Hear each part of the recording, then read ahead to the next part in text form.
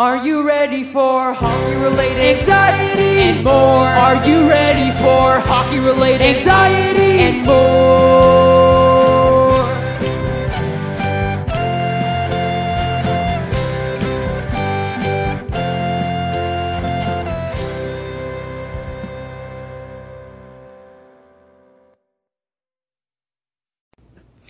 So, I've been a little bit delayed with the whole CBA thing, and I'd like to apologize for not getting this podcast episode out earlier, but it's going to be out now. So, let's roll that theme song and talk about the new collective bargaining agreement in a brief discussion.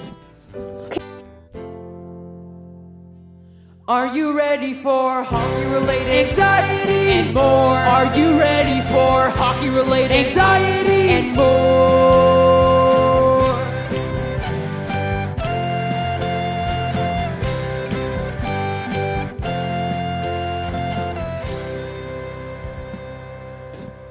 Okay, so I'm just thinking off the top of my head from what I remember. I believe the new CBA is 6 years, which covers the NHL going to the Olympics. Very good. In 2022 and 2026. Very good. Now, this year, they're going to go with the 24-team playoff format, which sounds like it's going to get underway on August 1st. Jets playing at 9:30. First game against Calgary. I'm kind of sad it's at 9:30 because I can't really watch it, but oh well. Can't really complain about that. Hockey's back anyways. The arenas are going to be Scotiabank Arena and Rogers Place. Rogers Place flooded recently.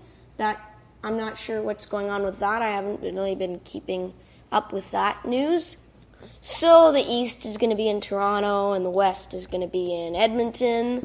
The plan is going to cover the financial issues with the NHL that are going to happen because of this pandemic. It's going to happen with everybody, with every sports league. But we're just going to talk specifically for the NHL. It's going to happen. And they're going to have to... So the salary cap is going to go down, which is a bit of a problem for teams because they said it was going to go up. But oh well.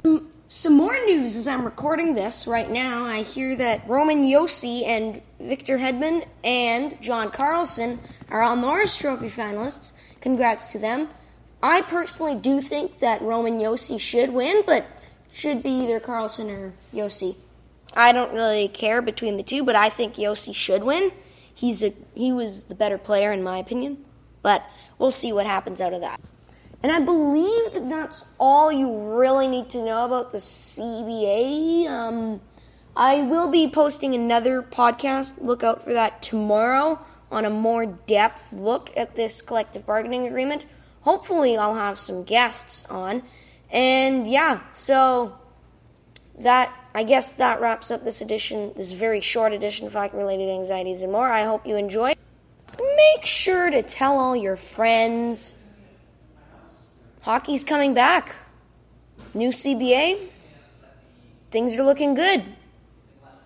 And I hate it when people are talking when I'm recording a podcast.